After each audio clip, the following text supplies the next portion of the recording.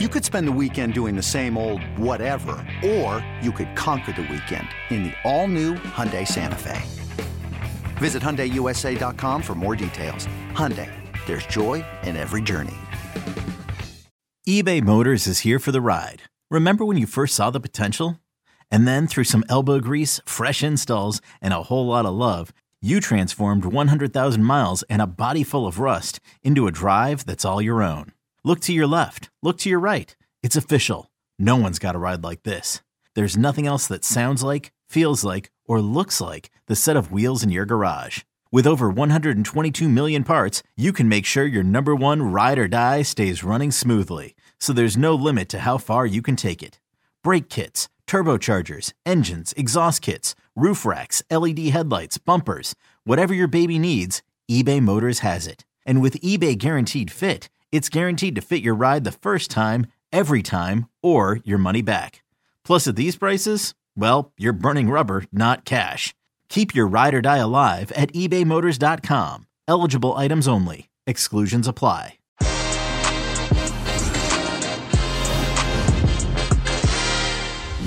Paulo Dybala's move to Roma has been one of the most standout transfers of the summer. Is the Argentine the missing piece in the Giallorossi's crown as they look to win a Scudetto for the first time in over 2 decades?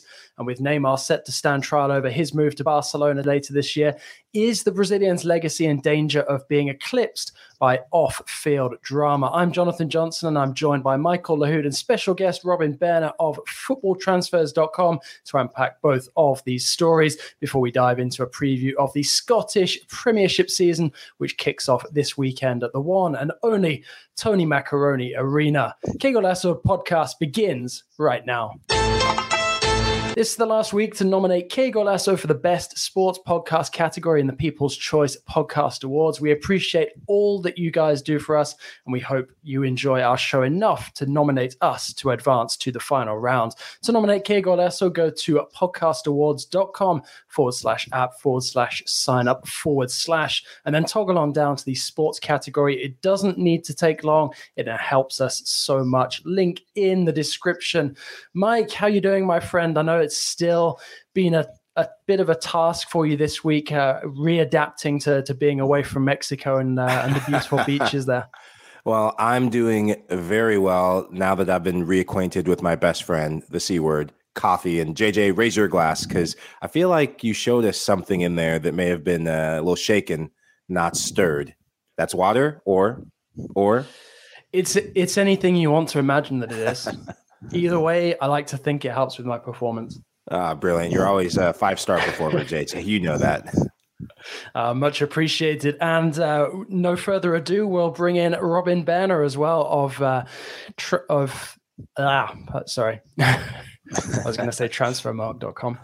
Do you want me to redo it as if it's just been Mike and I, or do you want No, you can just pick it up there. Just say without further ado, and I'll pick it up. Cool. And without further ado, welcoming in to make his debut, footballtransfers.com's Robin Berner. Robin and I go back quite a way, given our coverage of French football over the years. So I'm delighted to finally have him on the show. How are you doing, my friend? Yeah, I'm very well, thank you. And thanks for finally inviting me to the show. It's great to be here. Oh, the pleasure is all ours. Well, we're not going to start in Scotland or in France just yet. We're going to start in Italy and Serie A with Roma, and whether or not we feel that they're Scudetto contenders now that they've completed the signing of Paulo Dybala. So let's look at the situation. Dybala, linked for a long time with Inter Milan, ends up signing for Roma from Juventus. It kind of got to a point this summer where it was almost like nobody wanted Dybala. Is that how you felt, Robin, covering European transfers at this moment in time? Yeah, absolutely. But Dybala is not the only player who's been in that boat. We've seen that, even Cristiano Ronaldo. So it's not an unusual situation he's found himself in this summer. Obviously, he's a player who's been used to picking up big wages at Juve. He seemed to have agreed a new deal at Juve over Christmas time. That fell through because of Vlahovic's signing there. And then he kind of found himself in limbo almost. And it's Roma he finds himself at, Jose Mourinho. So it's going to be interesting to see how a player like Dybala fits in under the Portuguese. And do you think it's a good fit, Mike? Do you think that it's the Rome is a place that Dybala can, recapture his best form? Because it's not really a typical Mourinho signing. We haven't seen guys like this necessarily thrive under the Portuguese. I think it's a fantastic place for him to thrive because this is a team that came off winning a European title, the UEFA Conference League title against Feyenoord last season. And this is a team that has a target striker in Tammy Abraham. Look at the last time Dybala played with a target striker. Gonzalo Higuain, Mario Mandzukic. Good things happen when this talented Argentine attacker has a focal point to play off of. I think there could be something special brewing in the Italian capital. And you look at the business that Roma are doing at this moment in time. You've got Matic, Celic already through the door. They've been linked with Gini Wijnaldum as well, which will be music to the ears of Paris Saint-Germain fans. Do you think that this is Roma's business done so far this summer, Robin, or do you expect there to be a number of moves, including potentially the Dutch international? Yeah, I mean, I guess it depends on who goes out the door. It seems that they'll keep Tammy Abraham now, which is obviously huge for them. Wijnaldum would add a lot of quality to their midfield. I guess there's a question mark in terms of what happens with Zaniolo if he stays. But Roma are looking very strong, and I think Jose Mourinho will be quite content if he can start the season with this side. I think that if you look at last season's lineup in the Conference League final in particular, you have Tammy Abraham up top as a lead striker. Pellegrini, he's a player that is becoming the new Prince of Rome in the vein of a Totti, and he's not Totti, but in the vein of what Roma does with promoting a youth academy product to become captain. He's taking responsibility over this team. And I wonder if from a 3-5-2, if it becomes one striker with two attacking mids with Dybala and Pellegrini. The guy who misses out in that, Zaniolo, I think the fact that he's been injured for quite a bit last season, coming back late in to deliver a big trophy, is going to kind of hurt his case. And it's Paulo Dybala. This is a player that in a season where he was on the outs for Juve, he still scored 10 goals in all competitions. I think 10 goals in Serie A, and 3 Champions League goals. I mean, this is a player that still has quality, and he's still scoring on the international level with Argentina. He just has that moment of brilliance that he can give Roma against the top 6 or 7 other teams in Serie A. I'm going to give you a record that Roma has against high-quality competition in the league. They are 2-7-1. Those 7 losses have all come by 1 goal or more. And that tells you they just need a magician or someone who can just produce that final action in the box, because they can compete with the top teams in Serie A for about 60, maybe 70 minutes before they get done in. I think too, if you look at the presentation for Dybala the other night, it was absolutely spectacular. The fans were out chanting, flares everywhere. I think that's the sort of atmosphere that Dybala can really thrive in. I think that will really inspire him.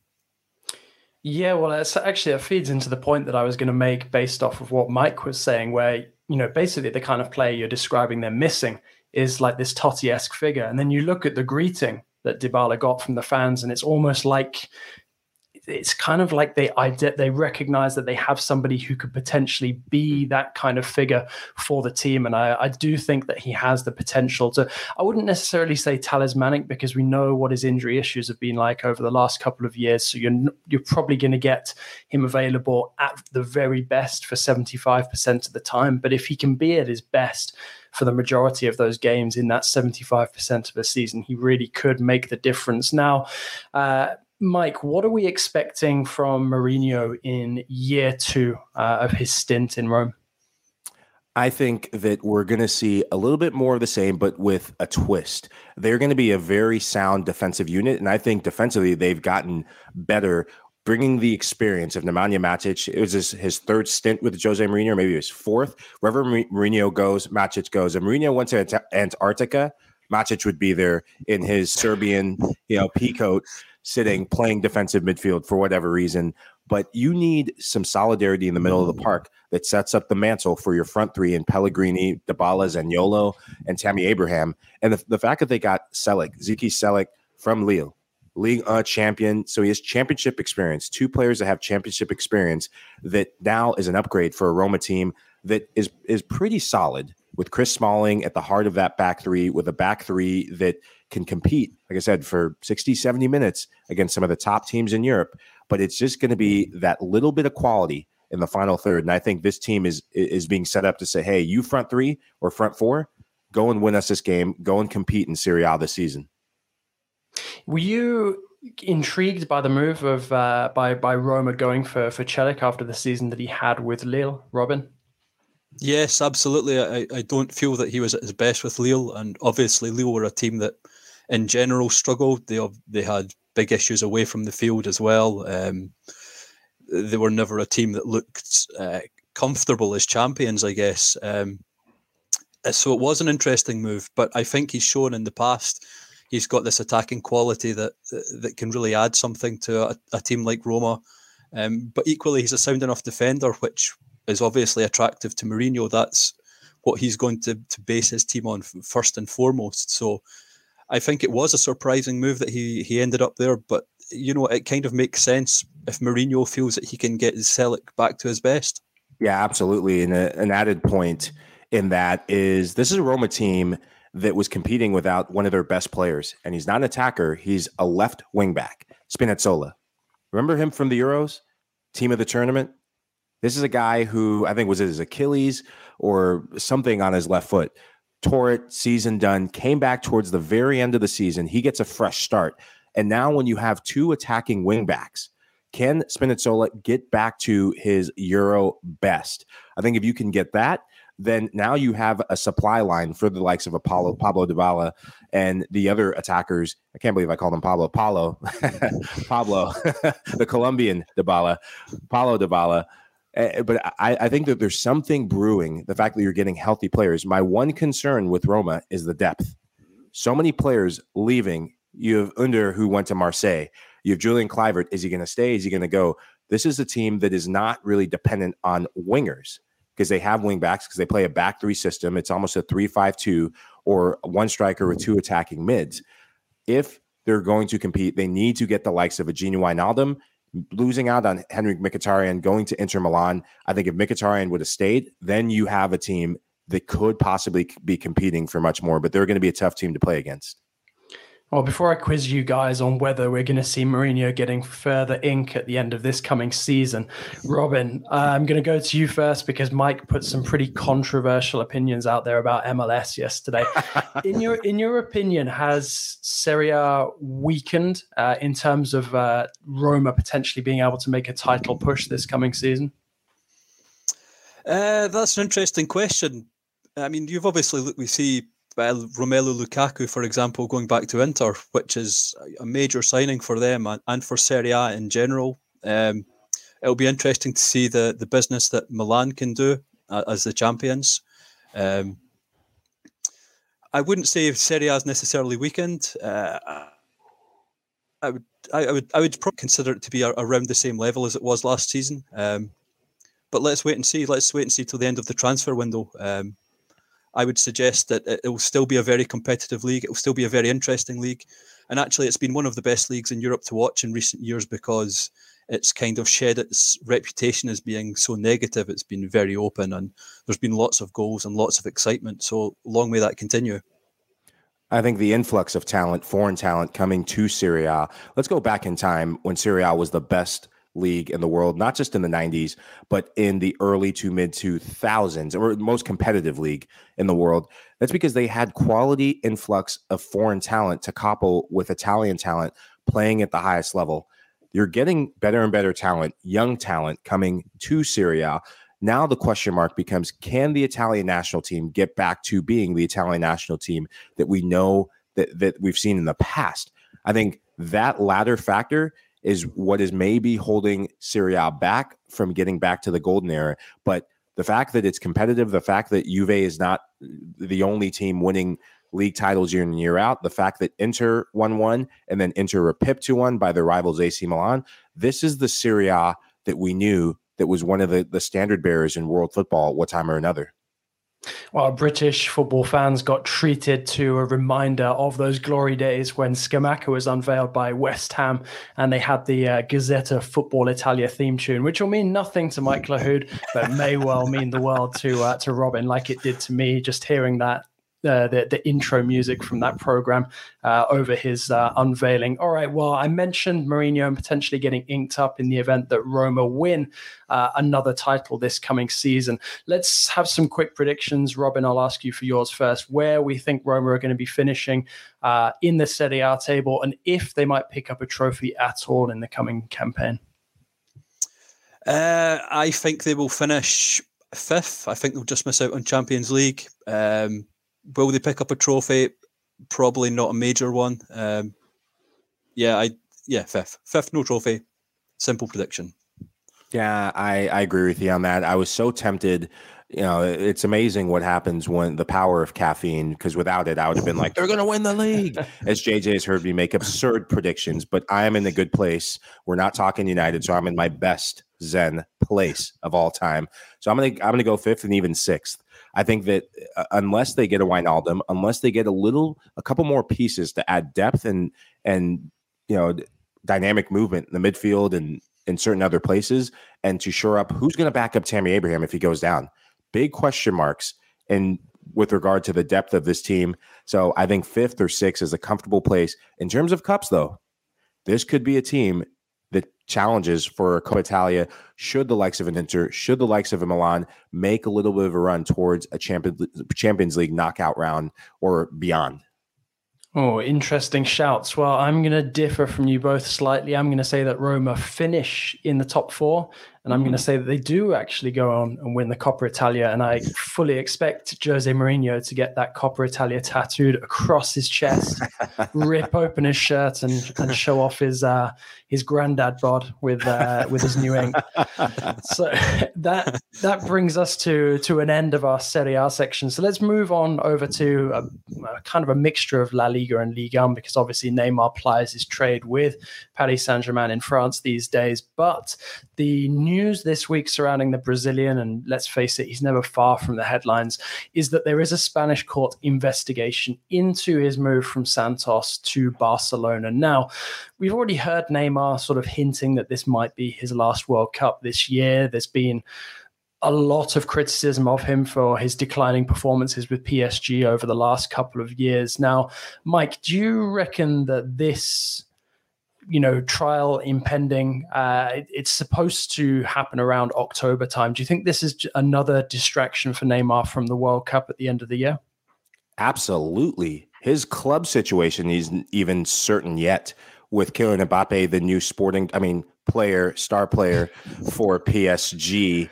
And hey, his best plight is going to be to make sure he buys Mbappe a few more rounds of cocktails and Instagram posts to ensure that he can stay at PSG for a couple more years. That aside, this happening in October, less than a month before the World Cup starts, that's a massive distraction. The Brazilian national team will not welcome this, and Neymar will not welcome this, because there's a sense of freedom and escape that the Brazilian national team brings for him.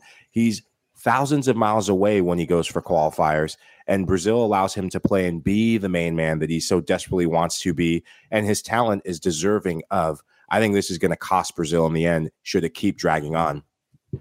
And what do you make of it, Robin? I mean, obviously corruption is quite a strong word, and it's not the first time we've seen Neymar, have to go to court as well, especially since he moved from Barcelona to PSG. But do you see this, first of all, distracting him from being able to start the season well with PSG, and then potentially with a view towards the Brazilian situation at the World Cup at the end of the year? I mean, I have to echo Mike's thoughts, and that it has to distract Neymar. It's such a big issue in terms of his life, his whole well-being, I guess. Like mentally, he's kind of hinted at previously that there might be problems there in the past, and obviously this is an extra stress that he doesn't need, and it's a huge stress too. It's a serious stress. So will we see the Neymar at his best? I think he came towards his best last season. I felt towards the end of the season he really raised his level. He raised the bar. It was more like the Neymar we expect. But this season, it's going to be very difficult for him with this hanging over him. And I think so much depends on how he starts the season. If he can start the season very well, he can potentially build from that. But if he has a slow start like he did last year, I think he could be in a lot of trouble. And obviously, his transfer situation is not going to help this at all. Well, it's interesting because a former teammate of his weighed in on his struggles in Paris, and you will know more than most. Sort of Thomas Meunier is a guy who sort of divides opinion, given the way that he left PSG under a cloud. But that aside, sort of him coming out publicly and hinting that the Brazilian superstar lost his magic after moving to Parc des Princes, is that something that you would agree with, or do you think that is Meunier just trying to put the cat amongst the pigeons once more? I mean, Meunier's done this several times, hasn't he? I mean, he's talked about the party culture at PSG ever since he left the club. Do you think he just simply misses it? Wishes he was still there. I think he probably wishes he had never gone in the first place, to be honest. It really doesn't seem like his sort of place. I mean, I think personally that a lot of Neymar's issues have come down to serious injuries, which haven't necessarily been his fault. There's been a lot of contact injuries there at key times of the season. He's missed 3 or 4 months at a time because he's been tackled roughly. So maybe I'm defending him a little bit here, but I think he probably deserves that. I don't think his PSG struggles have necessarily all been on him. Certainly he's had a part to play, but I don't think it's boiled down to this is all about Neymar and this is all about his love of the party culture. I think there's more to it than that. And to be honest, I don't think he's given that credit sometimes in the media. Robin pointing the finger at Thierry Loret and his Strasbourg team a few years ago when they used to go in quite hard on Neymar. Mike, do you think that Meunier's comments were justified? I think there is an element to that. And also it's probably a player who's trying to justify why he left. No player ever wants to be shown the door or to leave a club that it just didn't go the way. And I agree with you, Robin, that I was very surprised when Meunier went to PSG. I didn't think that was a good fit. He seems to be an industrious player. We saw that in the World Cup for the Belgian national team, and we continue to see that in his current career. But there's just a feel. It's Paris. I've only been to Paris once. JJ, you're going to give me the tour when we go in the fall.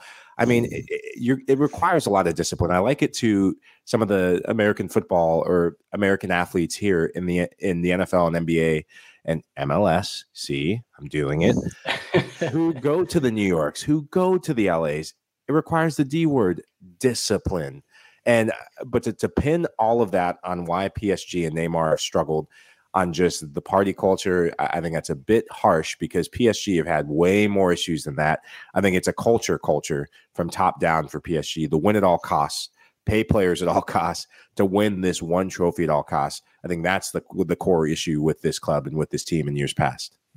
Yeah, I think that would be justified. And I think as well, both of you have raised really interesting points. Robin, the fact that, there is a lot of physicality involved in Ligue 1, and a lot of his issues were picked up sort of in domestic games where he didn't necessarily need to be involved as in as key a role as he had at those times. But also Mike, completely right as well that, maybe there is an overemphasis on certain aspects, of what goes on the pitch at PSG and targeting certain successes, and maybe not enough discipline on the players' side as well. So I think the truth probably lies somewhere in there.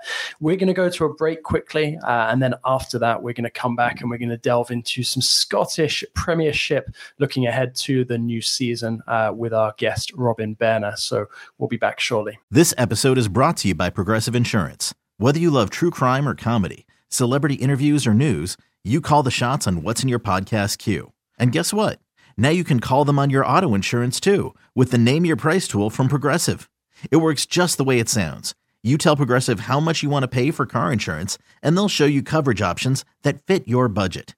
Get your quote today at Progressive.com to join the over 28 million drivers who trust Progressive. Progressive Casualty Insurance Company and Affiliates. Price and coverage match limited by state law. Did you know that while over 60% of Americans dream of starting their own business, less than 20% of them take the first step?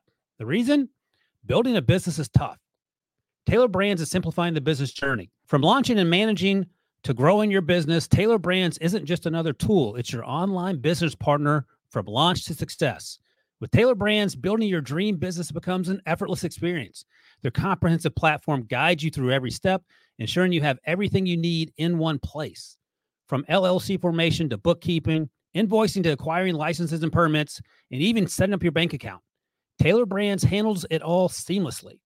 And our listeners will receive 35% off Taylor Brands LLC formation plans using our link, taylorbrands.com/CBS Sports. That's TAILORBRANDS.com/CBS Sports.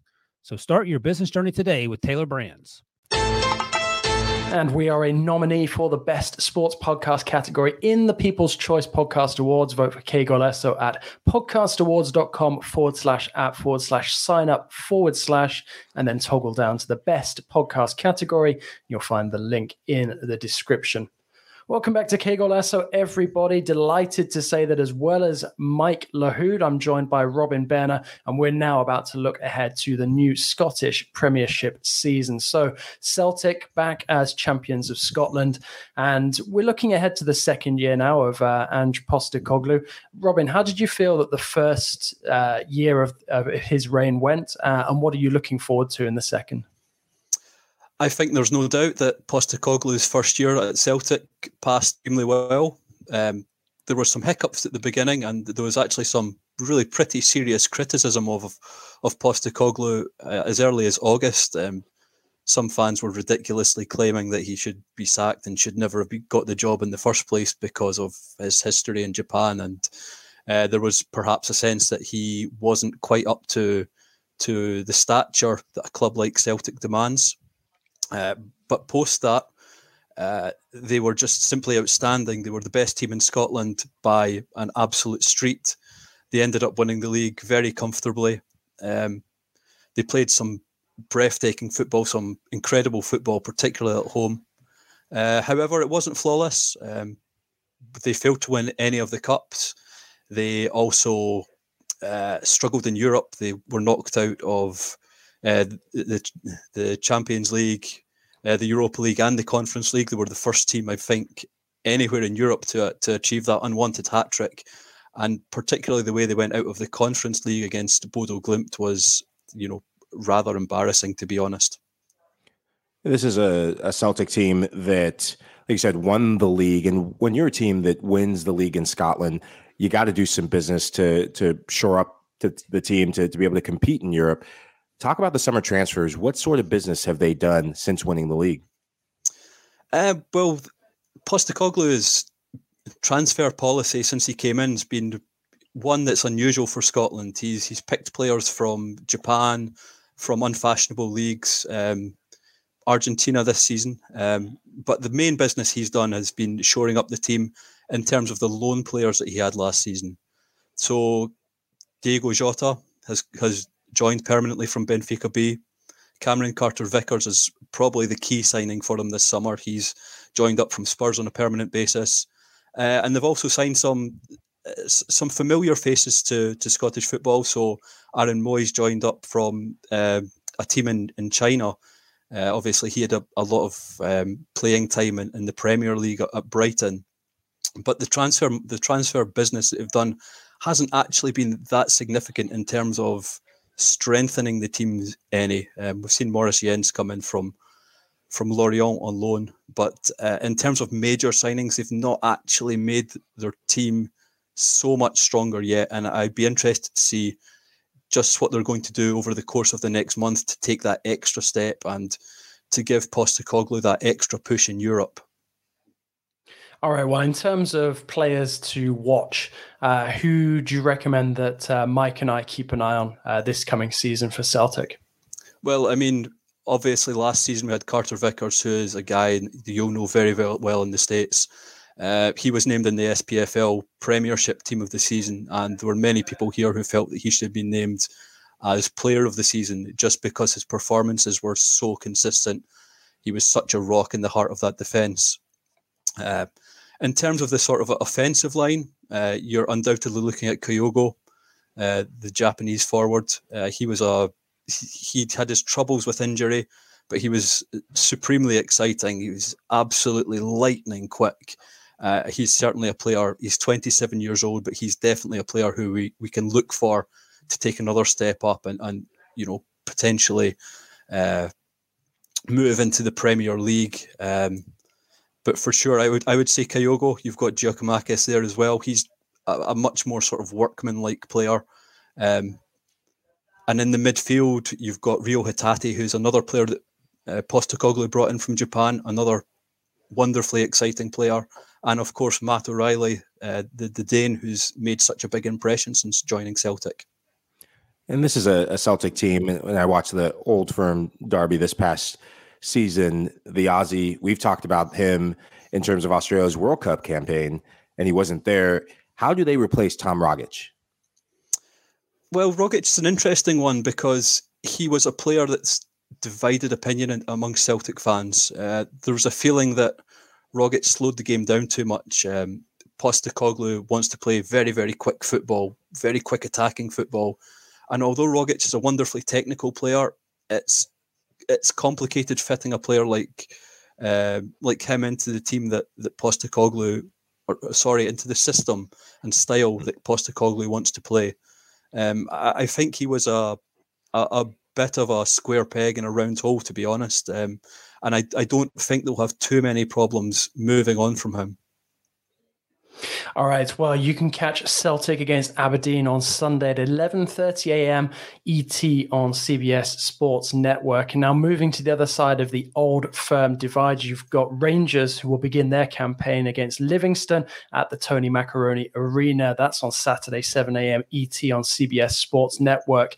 And Rangers as well are a club who changed manager during last season. Obviously, Steven Gerrard joined my beloved Aston Villa, and that created an opportunity for an emotional return to Ibrox for Gio van Bronckhorst. And although Rangers, sort of didn't enjoy the kind of season they wanted domestically, they did have a very impressive campaign in Europe. Well, what did you make of Van Bronckhorst's time in charge of Rangers so far, and what are you expecting sort of in his first full season in charge, Robin?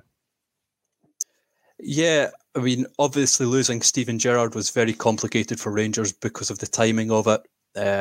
Halfway through the season, they looked in a good position to do well in the league at that stage. And for Van Bronckhorst to come in and try to pick up from where Gerrard left off was complicated because he's a manager with different ideas and a different style.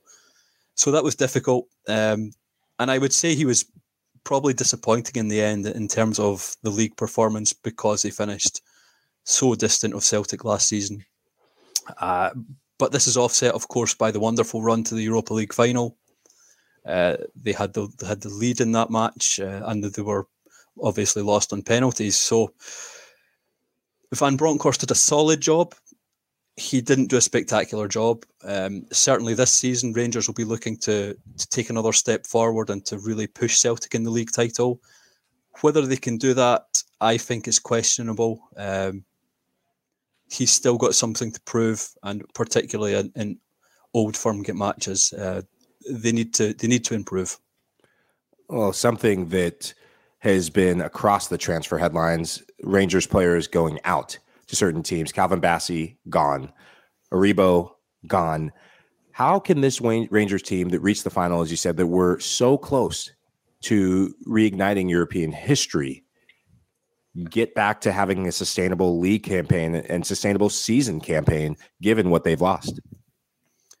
I mean, it's going to be complicated because, as you mentioned, Bassey was such an important player for them in that Europa League campaign with his just the all-round game was impressive. I mean, I know there was a lot of people that pinned the goal in the final, the goal they conceded in the final on him, but I think that was unfair. I think he had a tremendous campaign and really grew at Rangers. He was a player that a lot of people didn't think particularly highly of when he arrived, but he's a club record sell now to Ajax, which shows just his value to the team.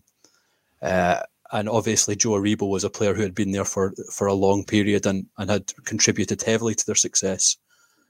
In terms of how they improve, how they go forward from here, it's going to be complicated. We saw them comprehensively beat West Ham in a friendly though, and they also ran Tottenham close at Ibrox last weekend. They had the lead in that game and lost 2-1 to a couple of Harry Kane goals. The signings they've made haven't been as expensive as the outgoings, so they've got a little bit of transfer money there. Perhaps that's something they can play with, particularly if they do well in Europe, in the initial stages of Europe. So again, like Celtic, it's a little bit of wait and see at the moment to see just how they can progress between now and the end of the transfer window. Mike, do you think that Van Bronckhorst stands any chance of replicating and channeling, that positivity from that Europa League run, or do you think that was sort of a sort of one-time thing, and it's going to be very, very difficult to sort of live up to that benchmark for him for the rest of his time as Rangers manager? I think it's going to be a bit of a lightning in a bottle moment for them, and their chance came and gone during that campaign. This is a Rangers team that Van Bronckhorst inherited because of the work that Steven Gerrard did to be able to get good loanees, to be able to get English players injected into Scottish football, and also good, solid Scottish players within the ranks as well. And I think Gio is going to have to go to England or try to maybe go to the Netherlands to use his influence, to use his network, to try and get loanees, to try and get other players. They're going to have to do a bit more work in the transfer window because looking on paper, this team that's playing right now, I just don't see it. I just don't see it yet in the same vein that I saw it last season. All right. Well, we kind of alluded to it earlier where you've got a bunch of Americans now playing in the Scottish Premiership. We'll just go through a quick list of those. You've got the likes of Cameron Carter-Vickers at Celtic, who was already mentioned. You've got Joseph Efford at Motherwell, Ian Harkes at Dundee. You've got a pair of guys, Polvara and Ramirez at Aberdeen. And then you've got James Sands and now Malik Tillman as well at Rangers. Mike, who out of these guys are you most looking forward to this coming season? I imagine sort of Tillman at this moment in time is something of an unknown quantity. And after that, we'll move on to Robin and what he expects from some of those USMNT stars. I'm going to keep it in-house to make up for my MLS blunder yesterday, not just because I have to, but because I want to. Christian Ramirez. This guy was the outcast at Houston Dynamo, shown the door, goes to the most unlikeliest league that suits him, the Scottish Premier League, and he cannot stop scoring for Aberdeen. I think he's going to be he's a story already in the making, and it reminds me of how he arrived to Major League Soccer before getting to the SPL. He was an unknown commodity, a guy who always had to work, a guy who wasn't seen, who I don't think was as appreciated, arrives in Major League Soccer and plays for Minnesota United and cannot stop scoring in year one. His biggest issue has been how to replicate what he does in year one.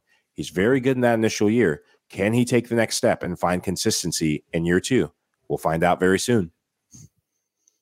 Yeah, just to add on from that, Ramirez is obviously a guy who's not necessarily settled in Aberdeen either. His wife's apparently unhappy there, and she caused a bit of a stir with a social media post earlier this year. But beyond him, I mean, I'm excited to see Tillman, to see what he can produce. He's not a player I know an awful lot about, but if things click for him in Scotland, he could be a very exciting prospect indeed. And obviously, I mentioned before Cameron Carter-Vickers, who was absolutely outstanding last season. He's one of the league's best players, and he could become one of the league's flagship players if he can follow that up with another strong campaign for Celtic, which I think he will do. All right. Well, Robin, you're the resident Scottish expert for this episode. So are there any other teams that you feel are worth keeping an eye on coming into this season? I know that Hearts in particular sort of finished quite comfortably third. Do you expect them to kick on and maybe close the gap on Celtic and Rangers, or do you feel that the gap might be bigger than ever? It's obviously very difficult for these teams to compete with Celtic and Rangers because the financial disparity is absolutely enormous. Hearts seem to have signed well. They've added Scotland international striker Lawrence Shankland to their team, which should make them more competitive. It will hopefully make them a little bit more consistent. And last season we saw an incredibly tight league. Celtic and Rangers at the top were relatively evenly matched for a long time. Hearts were miles in third. They were third even at the split. So for the last 5 games, the top 6 play each other, and Hearts were already guaranteed third place. So absolutely, I think they'll finish third again. Beyond them, you could just about throw a blanket over the teams. It was so tight last year. I expect Aberdeen to become much stronger again. They should compete with Hearts for third. Hibs have had so many false dawns in terms of revivals, and it seems like they're going to have another one this season. So if I was making a prediction, Celtic first, Rangers second, Hearts third, and Aberdeen fourth. All right, that brings us on nicely to the predictions round. So, Mike Lahoud, I'm going to ask you first for your champion, your top scorer, and the relegation. Jesus, champion. I'm gonna go Celtic. I think until I saw Rangers in the transfer market, and what they do to replace some of the pieces that they've lost, Celtic is still the team to beat, and Rangers will finish second. In terms of top scorer, you have to come back to me on that one. I got to think about that one. I'll leave it to Robin. Fair enough. Well, I'm going to jump in on the back of Robin's advice, and I'm going to go for Kyogo and Celtic to be champions. And I think relegation is probably more for Robin's expert eye than ours. Yeah, I think I'm going to start at the top. So Celtic, for me, as I mentioned before, I think they're the strongest team. They've got the best manager. I don't see a problem with them winning the league by 8 or 9 points this season. Top scorer, since you went with Kyogo, I'm going to go with Giakoumakis simply because he's a centre forward and should get plenty of chances. Celtic are a team that score bundles of goals, so I think it's going to be a Celtic player for sure that's going to be top scorer. So Giakoumakis for me. And in terms of relegation, I think it's going to be one of the Saints teams, St Johnstone or St Mirren. I'll go with St Mirren. Any raise on your top scorer pass, Mike? Man, I'm going to get in trouble for saying this, but Christian Ramirez. We're going full MLS bias today. No raises. I'll go with the status quo. Actually, I do have one question sort of before we move away from the Scottish Premier League and say goodbye, and that's for Robin. Sort of with the split in the table, I noticed something interesting when I was doing a preview of the season earlier. You've got Livingston, who I think they split off into the bottom half, yet they finished with a greater points total than the team who ended up fourth. So how does that kind of work? Because I know you've got a couple of leagues around Europe, like Belgium as well, that do these kind of like splits. I think Romania do one as well for like promotion, relegation. It's how sad I am when I get on Live Score. I check out all of these different European leagues. But no, I'm just curious to know how it sort of worked out when you see a team like that from the bottom half finishing with a better points total than some of them at the top. Yeah, it's absolutely bizarre. And I think this happens.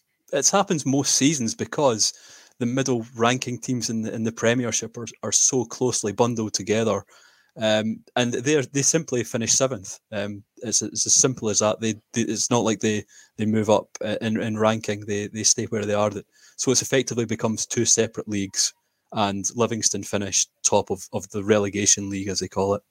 Interesting. All right. Well, we're going to move on to final thoughts, but I'm going to put an I consider it interesting spin on things for final thoughts and ask both of you for your opinions about Scottish football's recent renaissance on the European scene.